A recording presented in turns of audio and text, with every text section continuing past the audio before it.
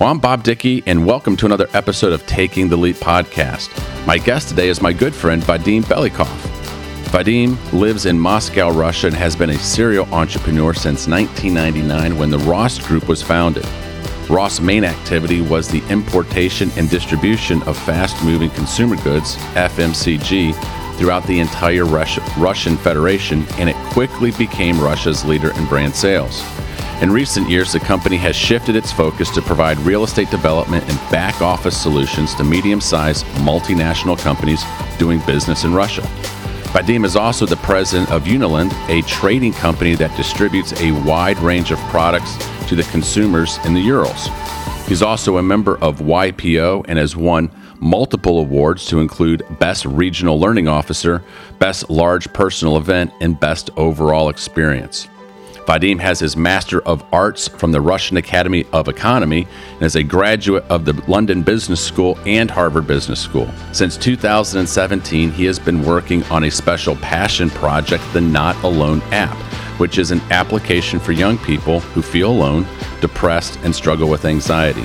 The app uses innovative and life-changing technology like an AI bot, online forums, and over 20 years of established clinical psychological experience to provide users with a variety of strategies to meaningfully connect and deepen healthy and positive self-awareness. Now, this is where I would normally say, I know you're going to enjoy this conversation, so let's jump right in. But I actually want to take a moment to add my thoughts and some context to this conversation. This podcast has allowed me the opportunity to interview some incredible people with amazing backgrounds in unique locations all around the globe. Many of these are very close personal friends of mine. However, this interview was even more unique. Vadim was calling in from Moscow at the height of an open conflict where the Russian Federation is engaged in a special operation in Ukraine. I, on the other hand, am on the other side of the globe, and in many ways, due to my location and nationality, on the other side of this conflict. It was a bit unusual of a position to be in. As a former United States military officer in Knoxville, Tennessee, I was calling my good friend in Moscow, Russia, to talk about life, family, business, like we have done for many times for many years. This time, I was a little bit concerned about having this conversation. I was concerned about Vadim's safety. I asked him privately if he still wanted to do this. Would he be okay? Would he be safe? We have seen what happens to people in Russia who speak openly and may have different ideas or opinions not shared by the government. I had so many questions that I wanted to ask, and my apprehension and concern also might be because of some of the conversations I had had in the weeks and months leading up to this phone call on my end as well. This whole issue in the Ukraine was troubling me on multiple fronts.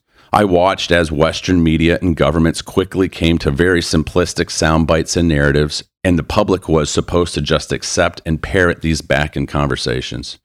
I saw people paint with a really broad brush with statements like, the West is right, Russia is wrong, we're good, they're evil, without the willingness to talk about the nuance of the issue and ask if maybe there were other issues on both sides that needed to be addressed. I openly asked questions and debated some of my close military friends and officers that I served with and was met with almost disdain that I could even question the party line coming out of the Pentagon in Washington, almost as if I was un-American for asking a question or asking why we can't find an off-ramp to this conflict. Debating this issue and asking questions like, should we be concerned if this grows into a larger conflict, seemed like a logical question to raise. I saw politicians who were eager to get into this conflict and supply fighting and openly were not interested in finding resolutions. This seemed absolutely crazy to me. Where was the JFK of our generation, trying to avoid this conflict and find a peaceful resolution? Some business leaders and politicians who knew the issues well and were students of history openly shared concerns, raised questions, and tried to force a public dialogue that this was not just about Russian aggression and the invasion of a peaceful country, but that NATO had crossed red lines and gone back on agreements that multiple U.S. administrations had given Russia. These administrations include the Reagan, Bush, and Clinton administrations, just to name a few. These all had been made to Russia after the fall of the Soviet Union in 1991, mainly that NATO would not expand, NATO further to the east, closer to Russia's borders. Then, over the next 30 years, NATO did just that at an alarming rate. Robert Kennedy Jr., running for president of the United States, gave interviews every chance he could about the mistakes the West had made that led up to Russia finally invading Ukraine. Some of these issues include the U.S. involvement in the revolution in Ukraine, with U.S. politicians present in 2014 replacing a pro-Russian government with one that would be firmly controlled by the West. Watching leaders ask these questions and asking if the issue was maybe a bit more nuanced and complicated than it's all Russia's fault led these leaders to be quickly dismissed as misguided, un-American, and sometimes unpatriotic. I know similar debates and disagreements in Russia have been met with similar and even worse consequences. I am not a Putin apologist. It is a well-known fact what he has done to people who speak out against him and dissidents who have spoken out against him and his administration. For example, one dissident who was seeking refuge in London had FSB agents secretly place the chemical agent Novichok in his underwear, which ultimately led to his death. I mean, this is just savage. There are many issues on both sides to be upset about. What really upsets me today is that talking points and narratives seem to be issued from on high, and it is expected that everyone will just parrot these lines and agenda without asking any questions. In Russia, we have seen people protesting in the streets, be arrested by the police, and then disappeared. In the West, the silencing comes in different forms. Many of these issues that people want to discuss and have debate on obviously impact the lives of people across the globe. Most often we find the desires of those people, they just want to live in peace. They want to raise a family, enjoy life, make a difference in the world. And many times, those simplistic desires are at odds with the agendas of those who are in temporary seats of power. I have found that most often, people have far more in common than we have differences. And through friendships, dialogue, and respect, even complicated issues can be resolved. As I sit here this morning, it's hard to tell where the conflict in the Ukraine ends. I pray it does not continue to escalate, and I surely hope it does not become another 20-year war like the West just exited in the Middle East, with disastrous consequences and little achieved. I am hoping for a modern-day JFK-style leader on both sides to display leadership and courage to find a resolution and bring this conflict to an end. In the midst of this, I know most citizens on both sides of this issue are great people. Friends, family, business partners, all wanting to live in peace and to take care of their communities and families. The friendship I share with Vadim is just one example. Two friends, dare I say brothers, who have done life together, been informed together, laughed and cried with each other as we've shared stories about our life and our family and our journeys. And on this morning, we once again talk as friends, hoping for better times. I'm pretty sure that if those who were elected by people like us did the same, we could find similar friendships and understanding. I hope you all enjoy this conversation. Vadim, my friend, it has been a while since we've been able to communicate, and I am so honored and happy to have you on the podcast this afternoon. I've got so many questions to ask you. There's a lot of things that are going on. But for our listeners from around the world who are tuning in and listening to this podcast, where are you calling in from today? Well, my business is in Moscow, and actually part of my family is I'm on second marriage now, living in Moscow. So basically, it's challenging situation, for me, for the family, for the whole country. And the reason why I'm still in Moscow actually is my business is here. I cannot just take my real estate or real estate I manage and move elsewhere. Yeah, although I'm big advocate of peace efforts and peace between Ukraine and Russia. Right. Well, I remember you probably a few months ago, well, it's actually longer than that, when the conflict in Ukraine kicked off. YPO had a meeting with YPO members from all over the world, got on a Zoom conference call to kind of talk about it. And there were members, YPO members that were in Russia that were giving, insights of what was happening behind the scenes. There were YPO members that were in the Ukraine that were giving insights of what was happening on the ground there. And then we had various politicians and thought leaders that were giving some insights of, what do we think is unfolding? And I really want to spend the next few moments with you today on this podcast, just to get your insight and understanding what you're seeing, your perspective, boots on the ground, if you want to use that terminology. Here you are, you're a business leader, businessman in Moscow. You have family in Moscow. You have family in London. We were just talking a few moments ago how it used to be a 3-hour flight to be able to get from Moscow to London to see your kids. And now that trip is much more arduous, maybe 15 plus hours as you're going through Turkey. But you are a close friend of mine. You're a classmate of mine. We're both YPO members. I greatly respect you. I've been able to get to know you over the past decade. We've spent time together in forum. Just letting you know that you're, not only do I consider you a close and dear friend, but I've watched how you've interacted with our classmates. You have one of the most giving and kind souls that I've ever met. You're so respected by all of our classmates, loved and revered. I know during the pandemic, one of the things that you were so concerned about was having connection with people, and you had your finger on the pulse that loneliness was really starting to take hold, and people were struggling with that globally. And you stepped into that space and were providing comfort and aid and helping connect people during the global pandemic. And so I want to say thank you for all that work that you've been doing, not only for our classmates in the YPO community, but the world as a whole.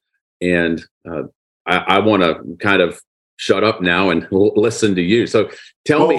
First of all, thank you for long-lasting and deep friendship. I really admire you as a person, and I learned a lot from you, as everybody did at HBS. And thanks God, we have people like you there on the program, and you made me inspired to actually graduate this year after long 9 years of studies. And I guess it was just a rewarding experience. So thank you for being in the lead of the program. You made a remarkable job. Oh, thank you, my friend. Just to address a little bit the mental health side. Yes, it's probably and I'm happy, to disclose that information, that my 20-year-old daughter committed suicide 5 years ago. And since then, following her steps and her thoughts, I created 2 apps, one in the US and one in Russia, called Not Alone.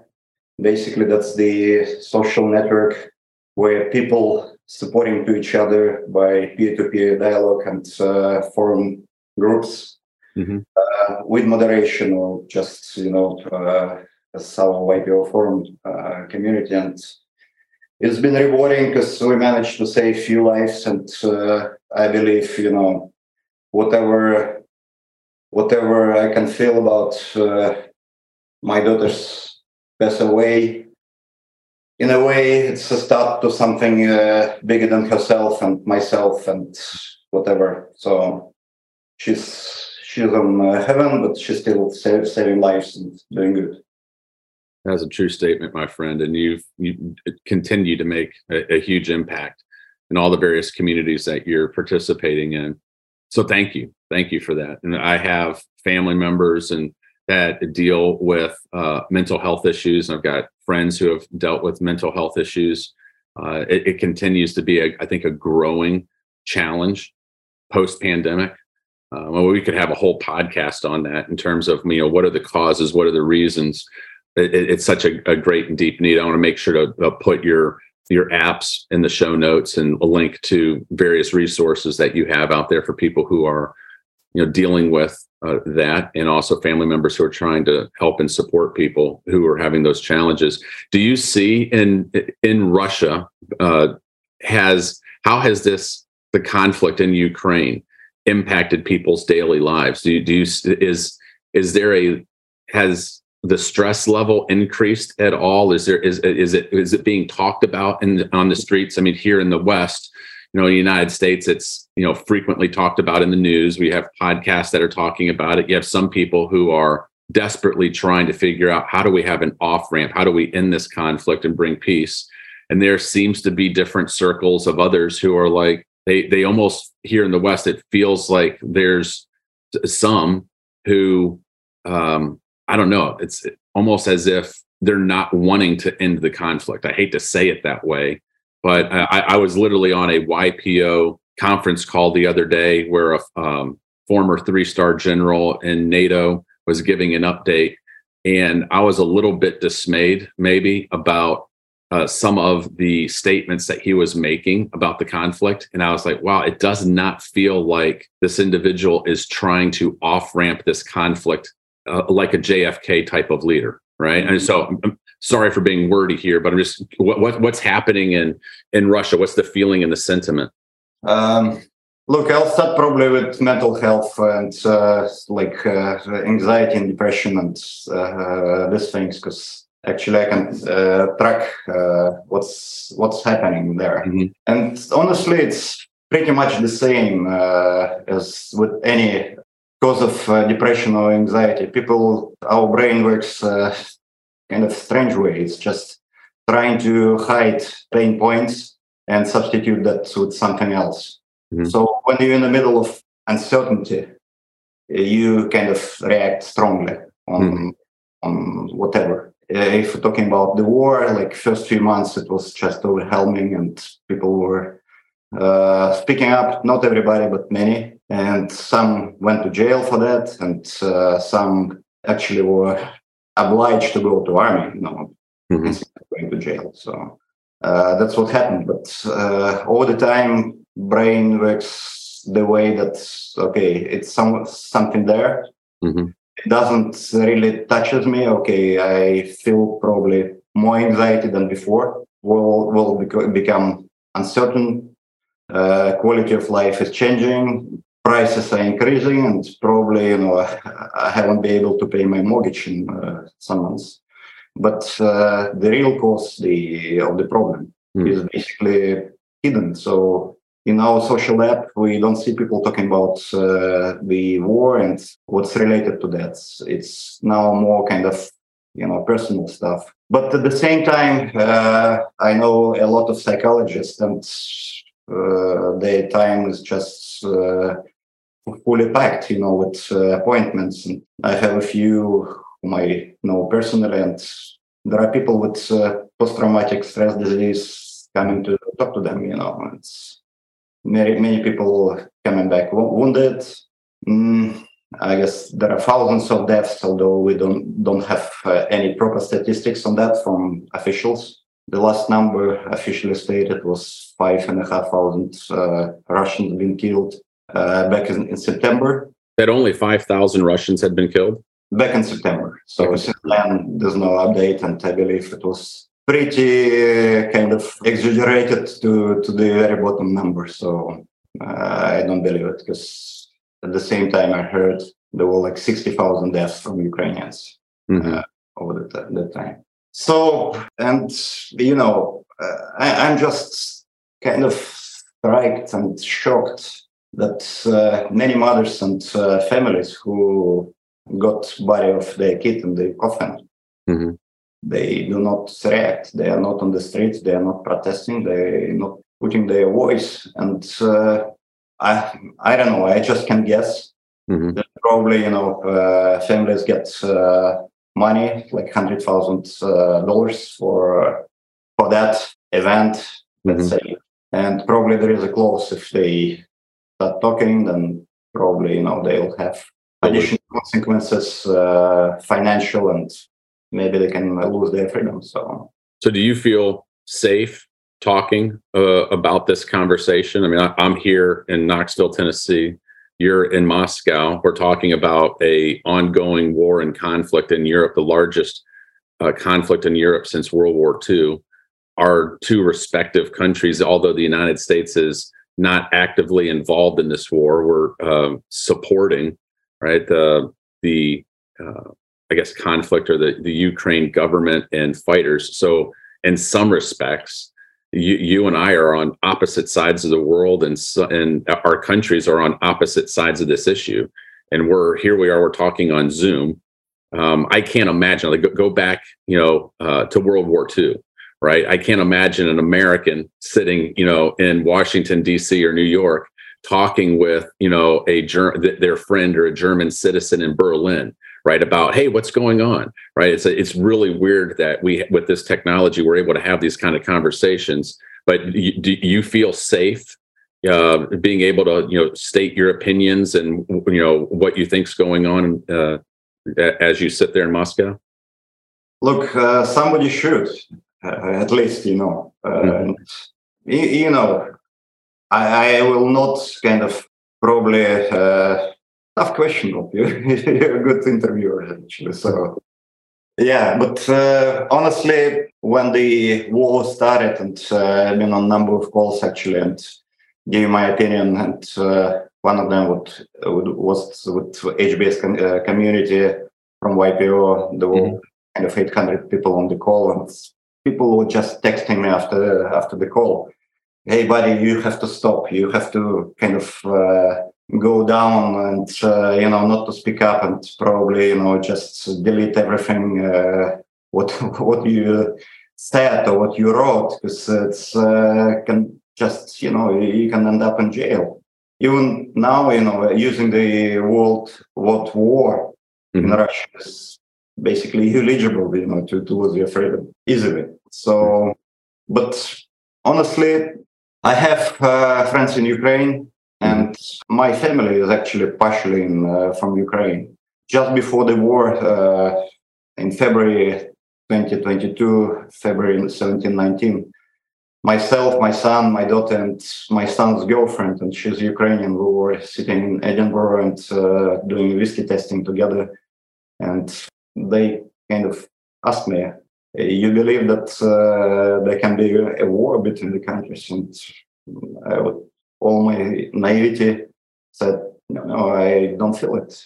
But at the same time, when the war started, and all the events started to popping up, and I have been regional chair for YPO Europe back then, and being Russian and being in the lead of the region, you need to take a stand. You need to take a decision what you're going to do. I mean, one of the options was to step down and say, okay, sorry guys, I cannot make it because of my personal safety and so on.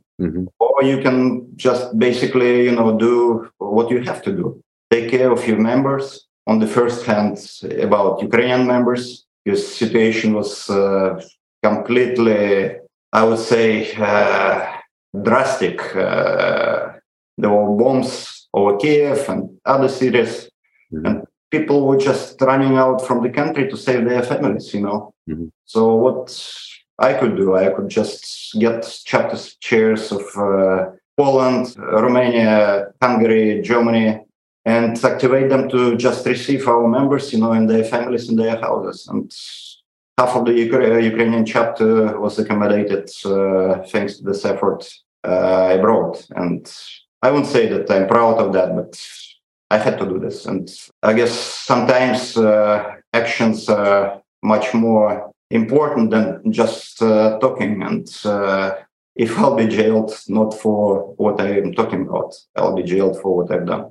I know that first call that we had as the conflict broke out and you were sharing what was happening, I too was getting text messages from our classmates, and we were talking about your strength and courage under fire, sharing information. And, I think all of us were concerned for our friends on both sides, right? We've got friends there in the Ukraine, and I think everybody wants to see peace and stability in Europe. We want to see business grow and flourish.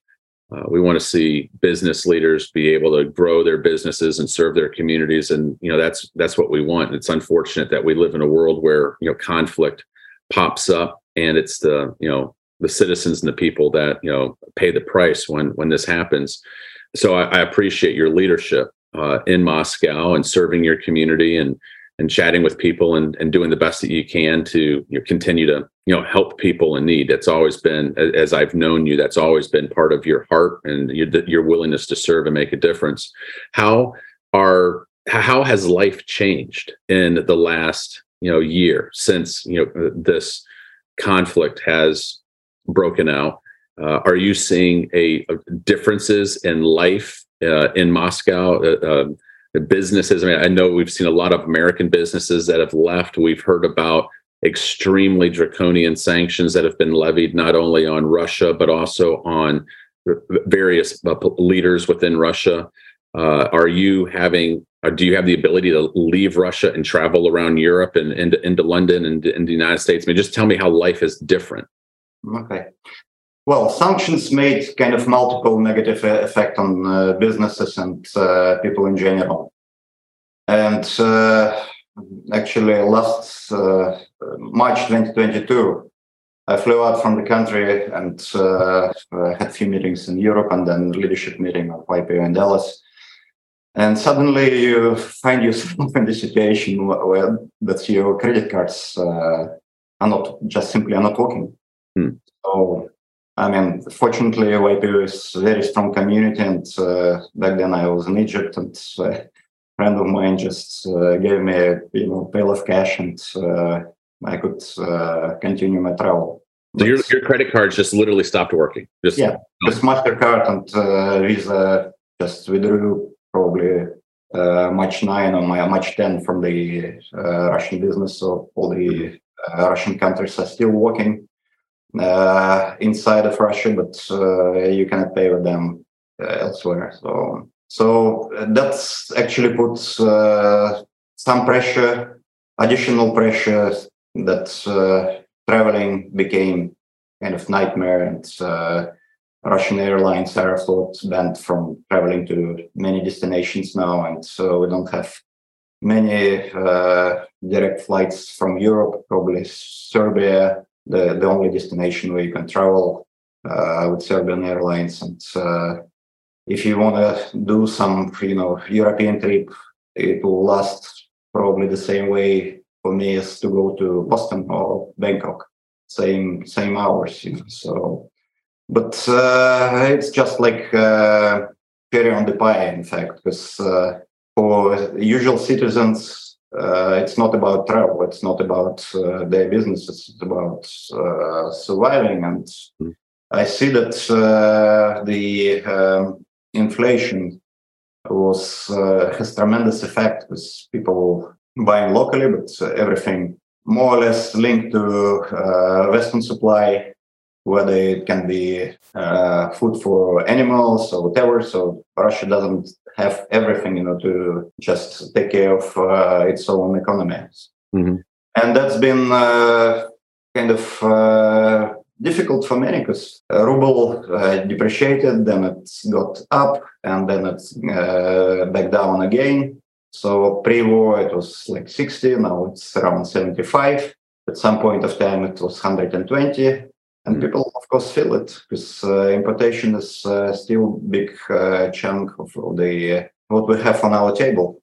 Impossible to buy any Western cars except Chinese and Koreans. Yeah, I mean, it's challenging time, but I remember one of the lectures at HBS, and professor said that Russians kind of in the dilemma of choosing between TV set and refrigerator. So basically, if you have less in refrigerator but strong TV propaganda and so on, Russians would vote for TV. So unless the refrigerator becomes completely empty, not the case. So I guess what Western media is referring to, that Putin has majority support from Russian citizens, is actually accurate. People are still choosing TV. Mm-hmm. So right now, the basic supplies that people need to live and subsist are still there, but there's inflation, maybe some challenges, but life seems to be going on somewhat as normal. But with obvious challenges, and you're in Moscow. So do you get a sense of the surrounding areas, other parts of Russia, where life would be similar to what you're experiencing in Moscow, or could it be different? Do you feel is Moscow more? I've heard. I'll just say this. I've heard that Moscow's being maybe a little bit more insulated, and maybe in other parts of the country the issues could be maybe a little bit different, but I'm just curious, is that something that we're hearing in the West, or is that accurate or inaccurate? It is actually, because wages in the regions are simply like twice less than in Moscow. And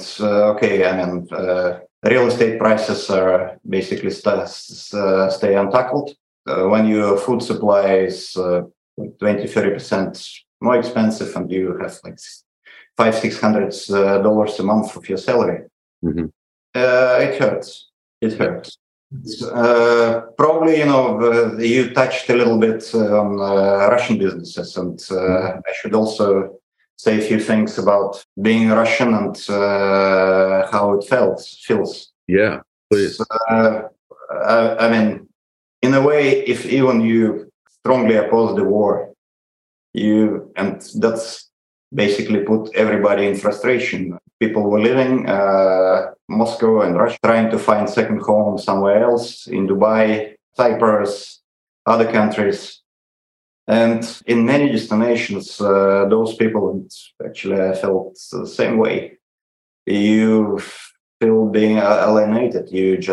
People judge you on your passport, on your nationality. So the compliance process in the banks became just nightmare on the West. So to pay for schooling of my kids, sometimes it takes like a couple of months to get money transferred, and not because of Russian position and Russian bank system, but because of compliance from my bank over there. And same with visas, same with many other stuff, and I guess it put lots of frustration and pain into our heads. You're against, but somehow you feel like complete refugee with your Russian identity, and we judged not for our actions, not for our position, but for belonging to country which started the war. Yeah. Well, I've never been in your particular situation, so I can't say that I 100% understand it, but I feel like I do have empathy for you and the plight that you're currently in. And it is sad, because I think a person should be judged by their character, by their actions, not being painted with a broad brush because of actions by somebody outside their control. Areas where I've experienced that as a U.S. citizen, there are times where I've traveled abroad globally, specifically in Europe, where if we've had some unpopular presidents in the United States that were not seen very favorably by European countries. And I remember traveling to, London and Switzerland and Italy, and having some very interesting conversations with people there who were very upset with me. And it was because it's like, well, I don't like your president. I don't like what you guys are doing. I'm like, hold on a second. I'm not the president. I'm a U.S. citizen. Actually, I may agree with you on some of these issues, right? But please don't paint me with a broad brush, just because, right? But it's unfortunate that that's how society is, where people can get categorized and put into a box based on things that are completely outside their control. Do you have? So I have a great deal of empathy for you, and I know that was something that you were talking about in our earlier conversations with our YPO friends and HBS community, explaining your positions, and I could tell that there was a great deal of stress as you were navigating this difficult situation. Do you feel that, like, the expat community, right? So Russian expats around the world that are living in various locations, you're hearing from them that they're feeling kind of maybe ostracized by those local communities, whether they're living like in Cyprus or Greece or Latin America, Africa.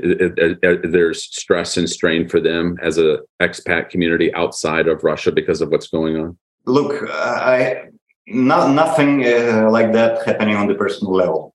So people just accept you for what you are, for who you are, actually, not for what you are. And it's a big discovery, because I really thought that it might be like somebody listening a Russian speech on the streets in London, and straight away you would just get attacked, and people would be seeing you as murder or whatever. But nothing like that happens. Mm-hmm. All the pain and all the actions against Russians are made by institutions, banks, companies. And Russians allowed, for example, to buy only 300 euros worth goods in the shops in Europe. So it's like maximum, and it's part of how you call it, sanctions. Yes, right. sorry, Mm-hmm. the word. So on personal level, no. I mean, who were my friends before the war? They're still my friends. Mm-hmm. I sense the same from people living in Turkey and Dubai and other places. And it's a pity, that we're facing this situation, which was just unimaginable, and just beyond our understanding. Yeah. Would you like to hear about Russian businesses in Russia, how they doing now? Yeah, let's go there. That's would be a great topic. And then I'd also like to hear about.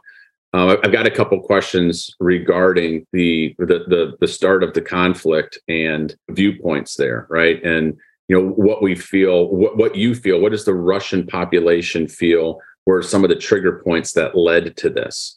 And are we able to find an off ramp between our two countries? What is the word on the street on where peace could be found? What is a workable solution from the Russian perspective on where there could be peace and an off ramp? And so we can get into that, maybe secondarily, but I'll share that with you right now. And if you want to go into business, we can do that. Well, whatever you prefer. Okay, let's just finish with business side, and for you just to understand better kind of actual environment in the country. Mm-hmm. Okay. As you mentioned, kind of probably half of international companies left the country or on the way of living and closing the businesses. And actually, it's played kind of very unbalanced role for Russian businessmen. Mm-hmm. Basically, you have like top three market share leaders in the country living, and you company number 4 and number 5. So out of the blue, you're just getting the major market share in the country.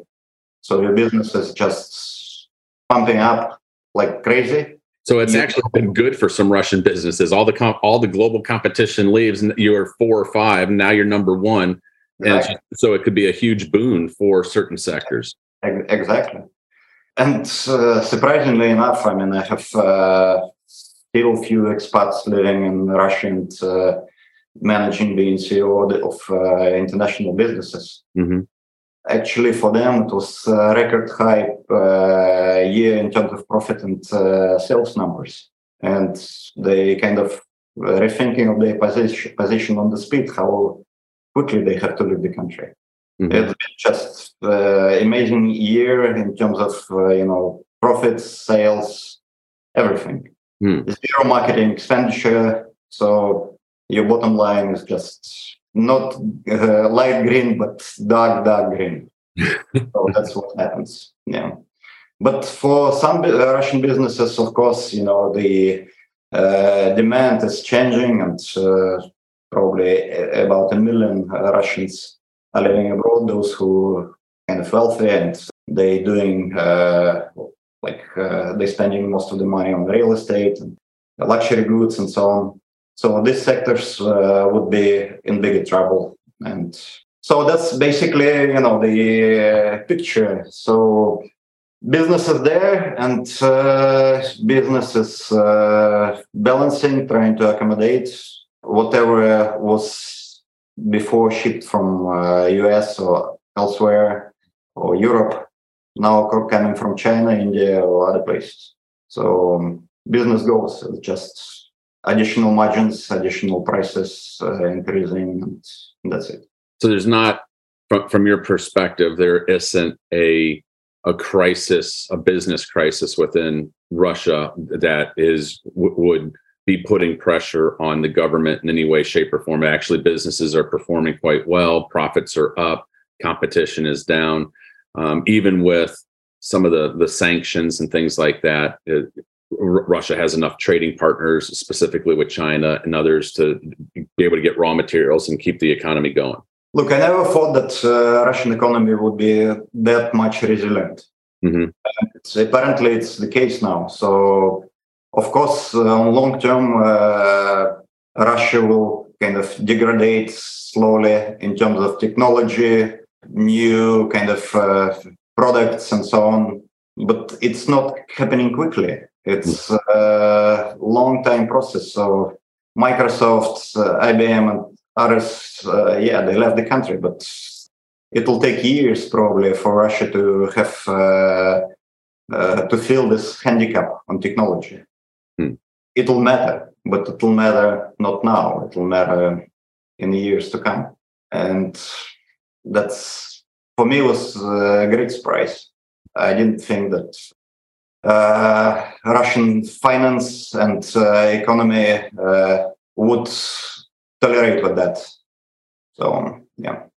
It was actually a little bit surprising for me months after the conflict started. I think there was a lot of predictions that the ruble would be under enormous pressure and crisis, and actually it strengthened dramatically. And it seemed like some of the moves that Putin had taken prior to the conflict to try to insulate from maybe sanctions that might be coming, right, had actually worked. And I was stunned at how well the Russian currency was doing. Are you able to speak into any of that, any insight on why? Yeah, and look, when the war started, of course, it was a shock. And basically, everybody just went to buy dollars and euros. And that's why the exchange rate just doubled within first 10 days of war. But to your comment on Russian being prepared for possible sanctions, I'm not. I don't really agree with that. Because 350, I guess, billions of Russian reserves were somehow kept in banks in Europe, Switzerland, and US, and they got frozen. So if, let's say, they would be really preparing, they would probably make steps well before, But then what's actually happened, the central bank said, okay, let's balance supply and demand. So importation is under pressure, and at some beginning of the war, importation dropped down by 70% in the first 3 months. So country just didn't need that much currency. And who's buying currency? Mainly importers. So that's why they just didn't do anything artificial. They kept supply and demand balanced. Mm-hmm. We saw that importation started to increase by the end of the summer and in the fall, and then ruble just started to devalue back. There's no magic there. Mm-hmm. What they did, actually, they started to trade with some neighboring countries in local currencies, like with China and India and so on. And again, it's put down a bit of pressure on dollar and euro. And now on stock exchange, actually, trade renminbi is higher than in dollars. Wow, that's amazing. So let's maybe pivot to the conflict when it got started. I think both you and I have a similar position. We heard in the news, and there was some tensions. There were troops that were on the border. I think it was classified as a military drill. The United States has military drills all over the world, and we heard that there were some tensions there. But my theory when I was chatting with people, like, nah, they're going to figure out. Our politicians, our diplomats are going to figure out how to have peace. We're not going to have conflict. This is we're going to have smart people sit down in a room. We're going to come to a resolution. We're going to come to an agreement. So I was shocked when hostilities broke out, and I think you said too, you were surprised. There was a lot of the Russian people were surprised. Do you have a sense on, or what is the average man or woman on the street in Moscow? What's their understanding of how this all started and why it started? Is there a general sentiment of, like, the Russian people say, here's why this conflict or hostility started? So, as you said, you have like your source of information on the West, and it's like one-sided traffic, and same happening here. Mm-hmm. Or if you would just stop somebody on the streets, you'll hear something like that NATO was at our doors, and if we wouldn't hit first, probably they would do it before us, and the war would be not on Ukrainian territory, but on Russian territory. Mm-hmm. There were like lots of promises made, never got executed, and so Russia had to hit first. Mm-hmm. That's basically the understanding from Russian media. The reality is probably different, mm-hmm. but at the same time, it's all about personality of Mr. Putin. Probably many people aware of his background, being and working in secret services for many years. So I guess his mindset is just conspiracy theory, and what he actually admitted in the Russian TV, that he learned the lessons from Leningrad streets when he was a kid. If you've been kind of under threat, you start by hitting first. Mm-hmm. And that's what he did. And why it's happened, I mean, there are lots of articles about that. Probably I shouldn't repeat. But when you constantly repeated that you're a bad guy, you're kind of evil, in the end, your last position is being back by the wall, where mm-hmm. you can just make another step back. Mm-hmm. And I guess his decision was, okay, if I'm that bad, take it. Mm-hmm. And it's all about not just like last few months, but probably years since 2008, when Putin was trying to get everybody at the same table and start the kind of discussing the state of the global community and world. And it's not about hegemons, but everybody should be heard. Mm-hmm. Gradually, it just became old way propaganda, which we heard during Iron Curtain times of Soviet Union, US. Simple position. You just pick the enemy and you pick on him, and you win your elections in your country. Yeah. You need external enemy to be a strong leader, and that's what happened. And same on the same sides, same happened in Russia. Mm-hmm. Well, I remember Trump elections, and actually probably had never had this understanding that Trump will win. Mm-hmm. So the media was against Hillary Clinton, mm-hmm. and what she was talking about, and that she treats Russia as a bad power and so on. So when Trump won, and all the media was saying that Trump is a great guy, amazing guy, he's a friend of Putin, saying good words on Putin. Mm-hmm. They had to shift back, from this idea of Trump being friend to Trump being enemy, right. and US being kind of playing big brother and saying Russia what to do. Mm. So it's not really kind of direct, probably, to your question. What's the ideas behind of Putin starting the war? But I guess it gives you a little bit of glimpse on how he could proceed all these events. Yeah, I think it's always interesting to hear people's perspectives on what they're seeing, sensing, what they think about a particular issue. And as you alluded to a little bit earlier, said, hey, truth is probably somewhere in the middle. There's a lot of differing opinions on this particular topic, and here in the West, I've been listening to two different camps talk about this issue.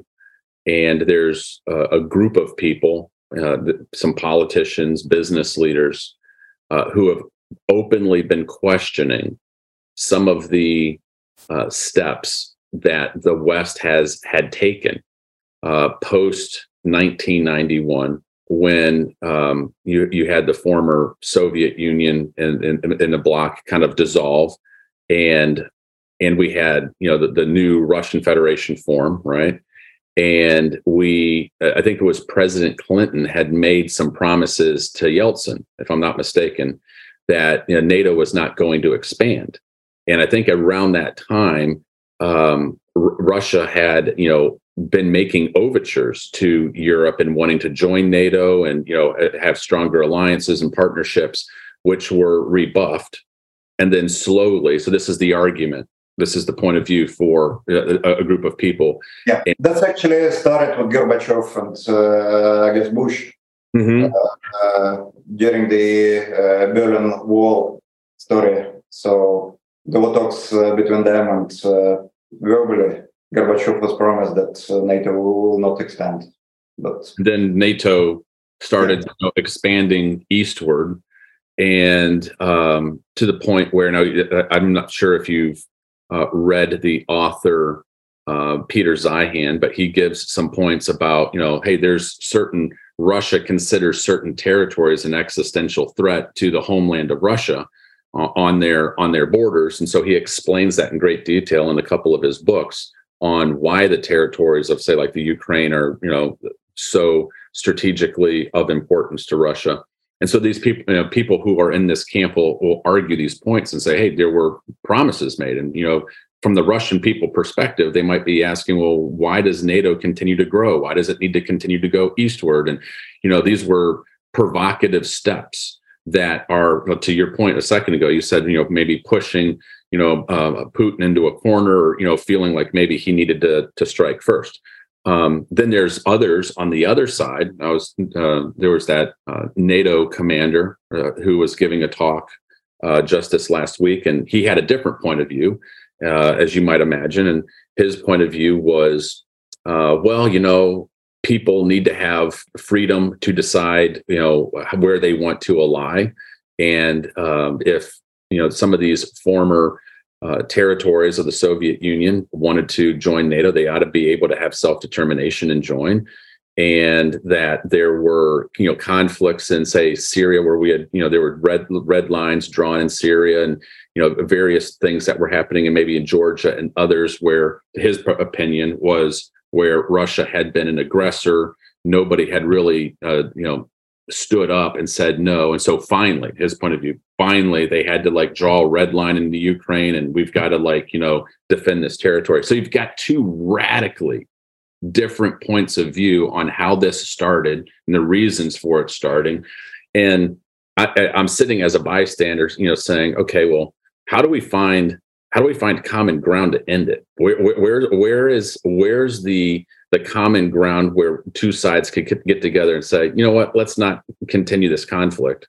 Where's the off ramp? Do you get a sense on, I hate to put you on the spot and say, well, which side's accurate, or is truth in the middle, or give me your perspective as a Russian citizen sitting there in Moscow, how you think and feel. I want to understand how you process the information that's been put in front of you. Look, at HBS we had a course on negotiation, and there was a term which is ZOPA, Zone of Possible Agreement, and nothing like that now exists. So probably there was a window of negotiation opportunities in the beginning of the war. Ukrainians were frightened, Russians were attacking very fast, and Ukrainians were eager to sign peace agreements with annexation of a few territories.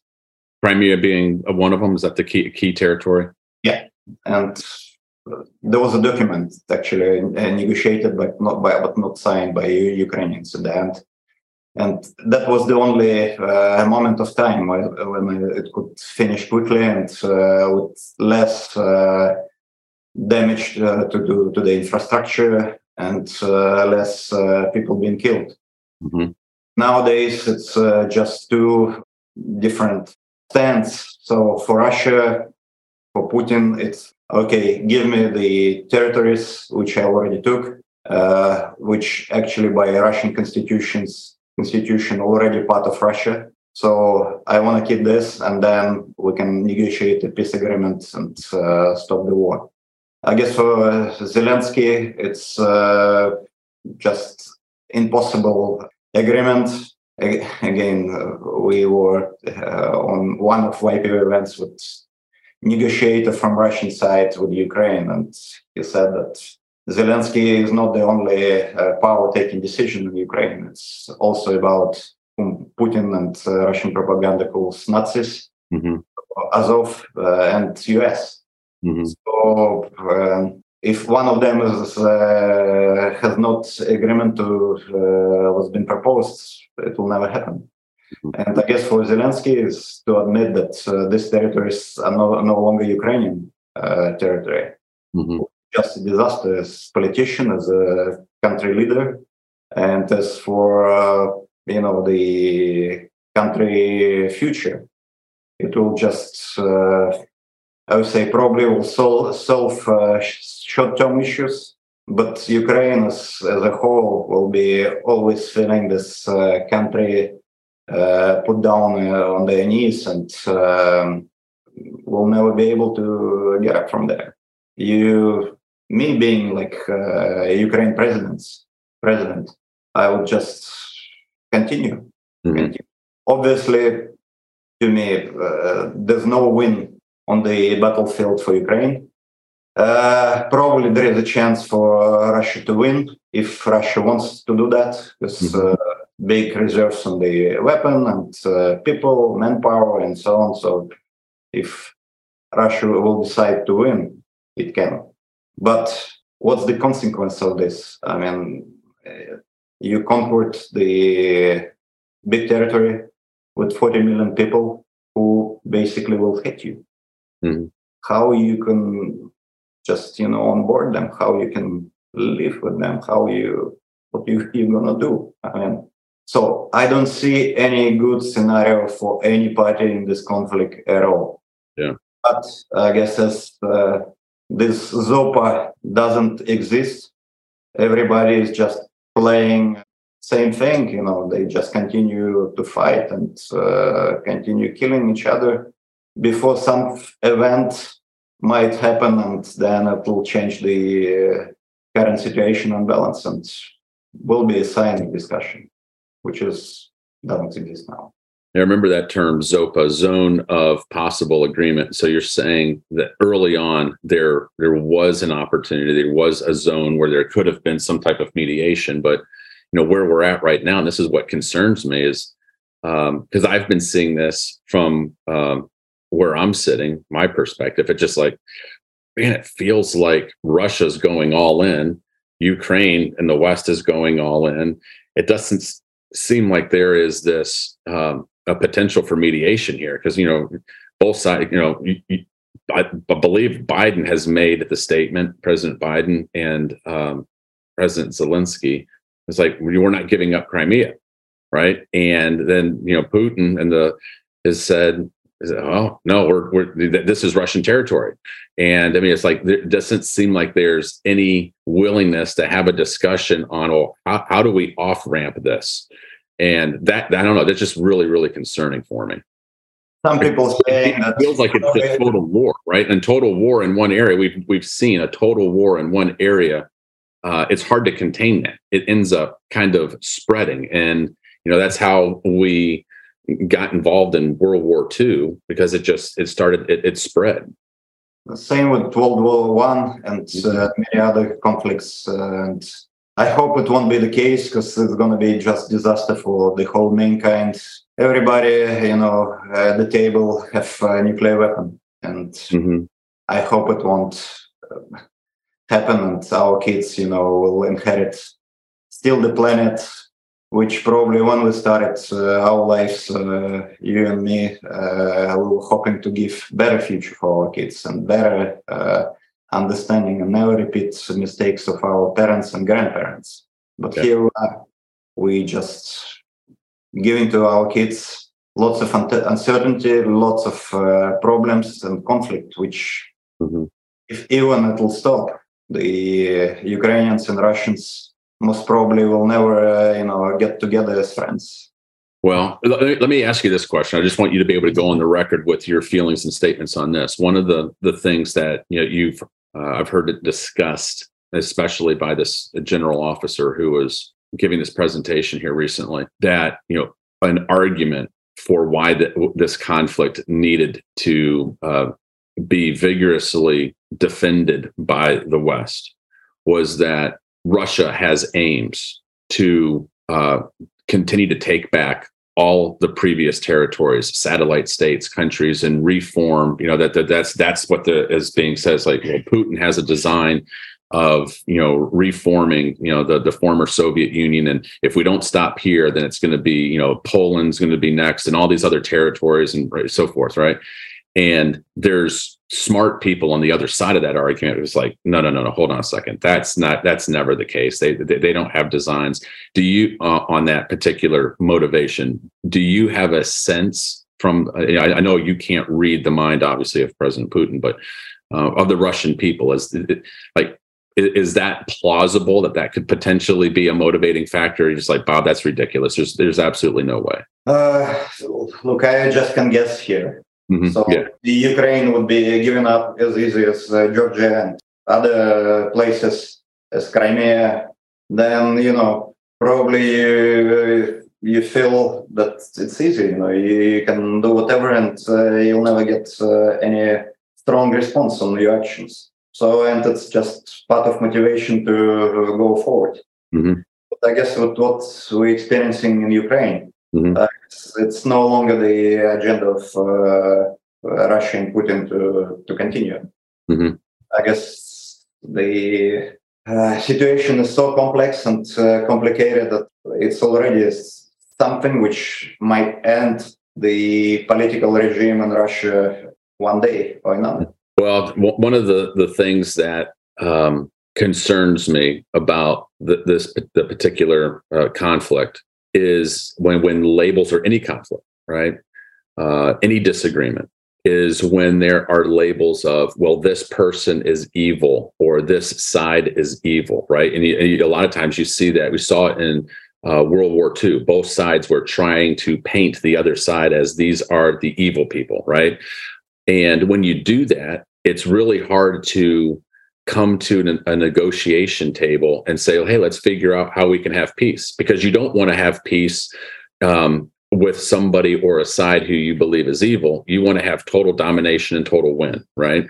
And so you said earlier that Putin had been painted by the West and seen as somebody who might be evil or a bad person, and both sides, right? We're hearing that, and Zelensky and people in the Ukraine are being painted as, well, that they're Nazis, and right. And so for me, when I look at a conflict like this, where I find hope, where I see a possibility, is when people like me and you can sit down and have a conversation. And what I'm hopeful is that our diplomats, our politicians can come to the table and not see the other side as evil, but try to have empathy and try to see the world through their eyes, their perspectives, and say, hey, what are their concerns? What are their needs? What are the issues that are important to them? And can I put myself in their shoes and, have empathy for their point of view? And then how can we see the best in the other person and then say, hey, let's come to the table and see each other as human beings. One of the things I've always enjoyed about our class and our classmates is that we have so many different. It's truly a melting pot of people from around the world, different ethnicities, different beliefs, different religions, vastly different experiences. But I always walk away from our class realizing that regardless of all of our differences, we actually have far more in common than we have differences. And I may have a different point of view. I may have a different worldview on a particular issue, but I've actually got a lot more in common with people in my class than I have differences. And I think that's what we need to get some people in a room who can see the good and the humanity in the other person, and come with open arms and be like, hey, let's talk, as opposed to who's right, who's wrong, and I'm gonna just like, my side's just gonna try to win 100% win. It's just like, it doesn't seem like it's gonna work. What do you think? You're opening another discussion which might take us for another 30 minutes of talks. Actually, you don't see people of size and human values of Nelson Mandela these days. Somebody who really can, sacrifice himself and not having this agenda of being re-elected no matter what. Mm-hmm. Being populistic and promise, and then sometimes, and most of the times, not delivering. Mm-hmm. So this would happen if we would have such caliber of leaders with such mentality as you described in Russia, in the US, and other important destinations, China, India. I just don't believe that we have possible Nelson Mandela here. Mm-hmm. We're all about populism. We're all about staying in the power no matter what. About votes, about getting new elections won. So we're not thinking, not us, but political leaders long term. We're not. Sometimes, I guess the value of human life is just zero. Costs nothing for them. So one man take a decision to move his troops to neighboring country, which would lead to hundreds of thousands of deaths between civilians and military.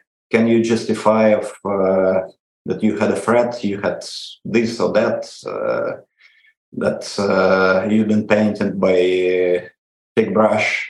Mm-hmm. Just unimaginable. It's 21st century, and we are actually acting as what Yuval Noah Harari explained in his book *Sapiens*. Humans are the most dangerous, and I would say dangerous animals on the planet. Mm-hmm.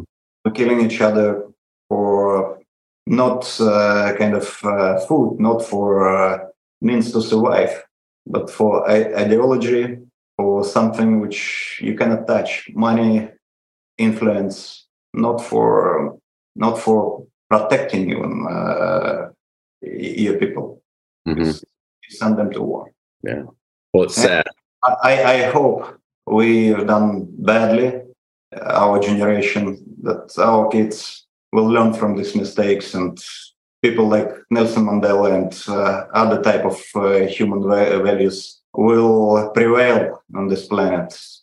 And it's another big topic, how we should get there, what we need to put, as education, as core values of our people, for leaders to be able to lead with these values and dignity and passion, and not with, another agenda, more personal, more egoistic. Mm-hmm. Yeah, I think I don't want to speak for you, but tell me if I'm accurate here. But I know in the West, it feels like talking points that are somewhat sanctioned and the approved talking points. And when you differ from these talking points, people are like, hold on a second, Bob. You're a former military officer. You served in the United States Air Force. And, Russia has been our adversary for, seen as an adversary for, these, during the Cold War and whatnot. And you're supposed to have this party line, right? You're supposed to be, these are the talking points that you should be having. And when people differ from some of these talking points, you can feel the backlash from that, right?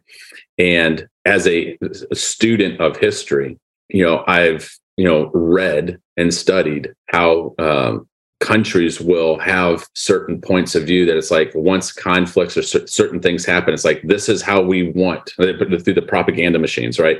This is how we want people to think and operate, the things we want them to say, because this is going to help us, achieve these strategic objectives for this particular country, United States, China, whoever the case may be, England, Germany back in the day, and even Russia, right? So, and I think that anytime when people break out of those narratives, they feel that pushback. And I'm hopeful. I know that you are a proud Russian. You love your country. You love your heritage. I'm a proud American. I love my country. I love our heritage. I love, the history and things that, we've accomplished. And we can both be proud citizens of our country and love our country and love our people, and also still be patriotic and say, you know what? I love my brother halfway around the world. And one of the things that I commit to you is that as I'm sharing and talking with people I'm coming in contact with, I'm not going to espouse the stereotypes and the narrative that I think entities would want me to, but I'm going to share what I know about Russia, which is I know the Russian people, my classmates, my YPO counterparts that my friends in Russia that I have made over the years. You guys have been some of the most generous, loving, kind, incredible people. And when I think of Russia, that's what I think of. I think of you, and I think of our classmates. And I'm making sure that everybody that I come in contact with knows that. And I'm going to fight the narrative that folks would want to try to espouse that I don't believe is true. And that puts me in an unpopular position. And I know you probably feel the same way about our classmates around the world. But I think that's the way we make change. 100% agree with you, Bob. And thank you for your kind words and again, friendship, and for everything you're doing to put, something on the table for us to discuss and make our own opinions on the conflict. I believe that iron curtains are built in our brains by propaganda. It's no longer physical walls, but something in your brain which kind of stands somewhere and puts you in the position to judge rather than remember good years of history and the war, like good 20 years when Russia and US were truly trying to collaborate and partner from mid of 80s till beginning of early 2000s.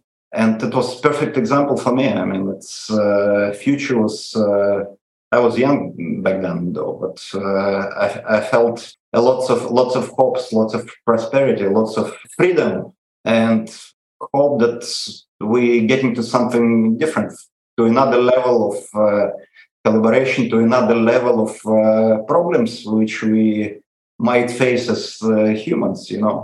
We would be just leaving all these things, confrontation and so on behind, and we'll focus on something more peaceful, on doing life of our people greater. But in the end, propaganda did their job, and we back to the roots. And I believe these are not the roots. Roots are to partner and to prosper and to get bigger than just creating conflicts in order to get votes and get additional influence or protect your influence. So yeah, and people like us were there at least probably not to have a strong word and make decisions, but we are kind of barometers of what's going on. And if we start arguing, then propaganda won. If we break our friendships, they won. But you need good, healthy seeds for harvest to grow one day. I guess it's business people. It's people like you and me and many people you mentioned. Yeah. So I hope we will be harvesting not on the different sides of the wall, but the day will come and we'll be able to hug each other personally and not Yes.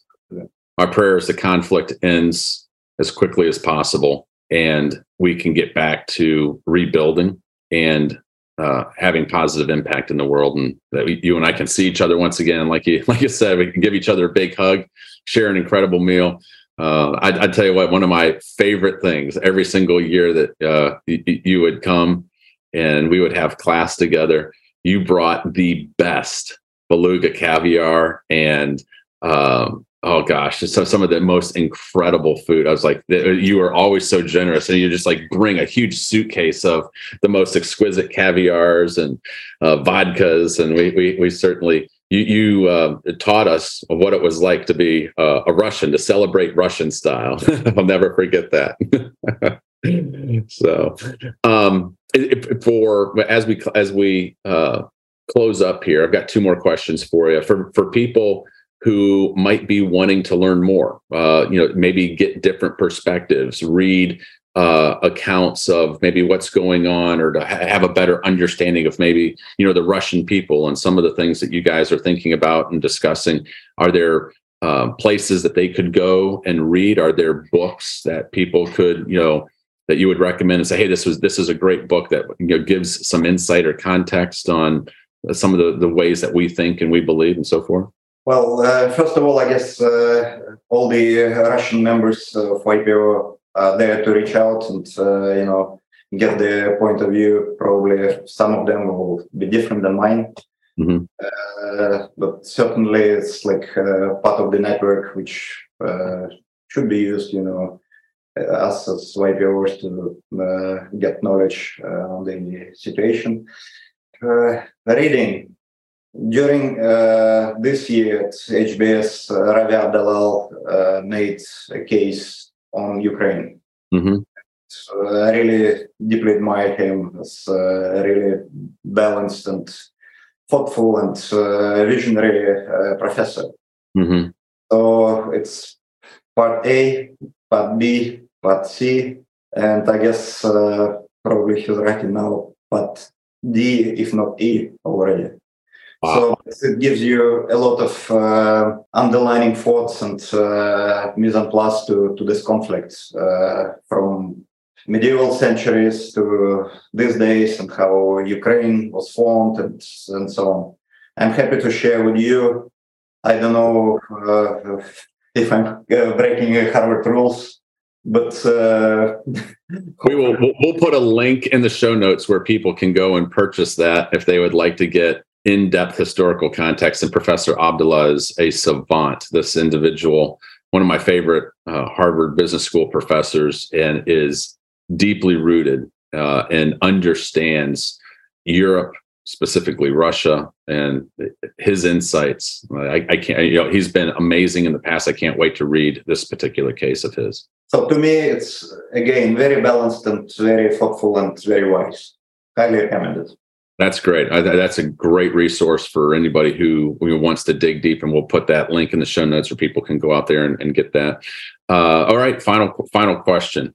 I've been asking this of our classmates that are here in the U.S. and even those who I've interviewed in Canada.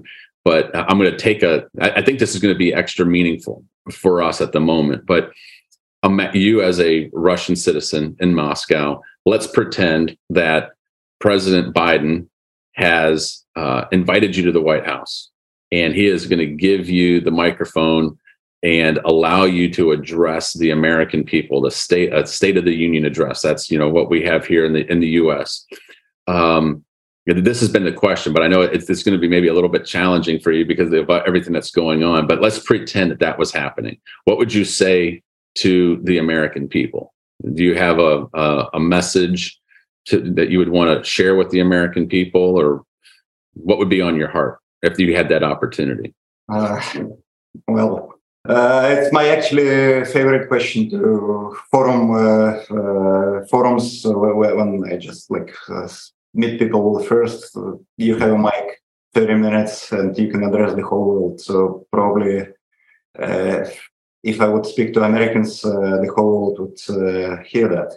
And my message is actually already was framed by you, and my strong beliefs in different future for our kids and for us. And there's not only money as super value in this world. We need empathy. We need inspirational and serving leadership. Mm-hmm. We need people not to play these games of politicians and believe in only common evil, but try to find these connections to build proper, better future where we think of intergalactic flights and go beyond of what we have now. And I believe that the war is just something unimaginable. It's something which we have to stop. Cost of life, and my life is nothing. If I would be there to sacrifice my life and to stop this war, I wouldn't even think for a minute. So unfortunately, I don't have good answers in response how to do that. But I truly believe that future is bright, and let's not use nuclear weapons, no matter what. It should be just banned. Is that a concern for you? It is. It is. It is concern, and we're all getting to the age where we process things differently, where we have less and less to lose. We think of, some people tend to think about their ego and not about humanity. Mm-hmm. So I hope it's not the case, and I hope it won't happen. Man, but it's a concern. When you have a red button next to you, sometimes you can get tempted, and we start with mental health and suicides. And unfortunately, it's not the rare case.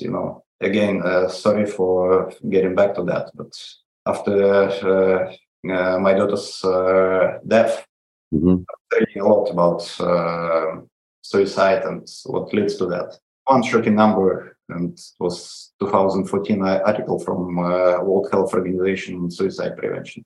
800,000 deaths from suicide a year on the planet. So we shouldn't think of mental health diseases as something random and rare. It's all around us. And you see pilots crashing the planes and other things. I mean, you never know what kind of suicide one can choose for himself. Mm-hmm. Well, you've given us a lot to think about. And I just want to say thank you for your time today, your insight, being courageous to call in and have this conversation. And certainly, you know how much I love and respect you. Certainly miss being able to spend time with you in person, but it's encouraging to be able to, through technology, see you halfway around the world, and you're sitting in your office there, and it looks like the sun's out there in Moscow, and beautiful backyard behind you. And I wish we were better days where I could either have you here at my home and have a Tennessee barbecue on our back deck, or we could be having what do you have in Russia? Do you guys have the South Africans have a braai?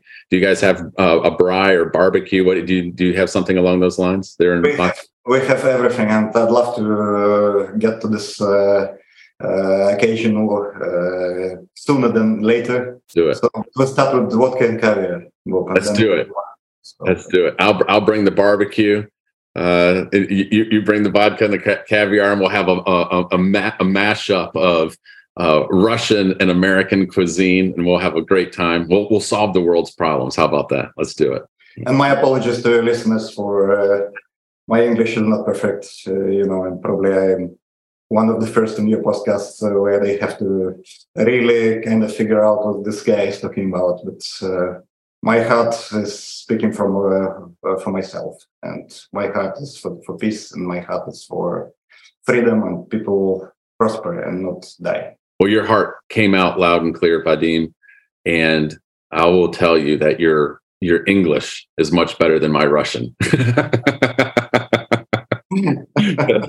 And people will see one of the jokes in our class is that Vadim looks like James Bond. He is definitely a 007. He looks like who's the last one? It's what's the guy's name? Daniel Craig. Yes, and you are a striking image of him. And so to my James Bond brother in Moscow, Vadim, I love you, brother. Thank you for your time. This has been enjoyable.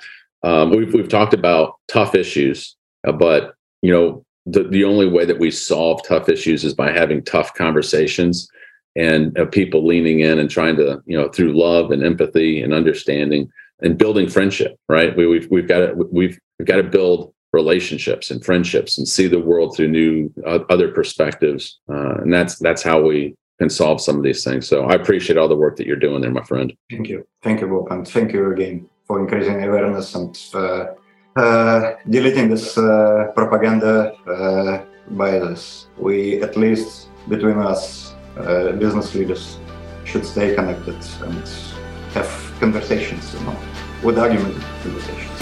Absolutely. Well, God bless you, my friend. Thank you. Today's episode was engineered by Mitch White with graphic and marketing by Tristan Dickey. Special thanks to my good friend Vadim Belyakov for taking time to be with us. Thank you for spending time with us today. I hope you enjoyed the conversation. We look forward to spending time with you again next week.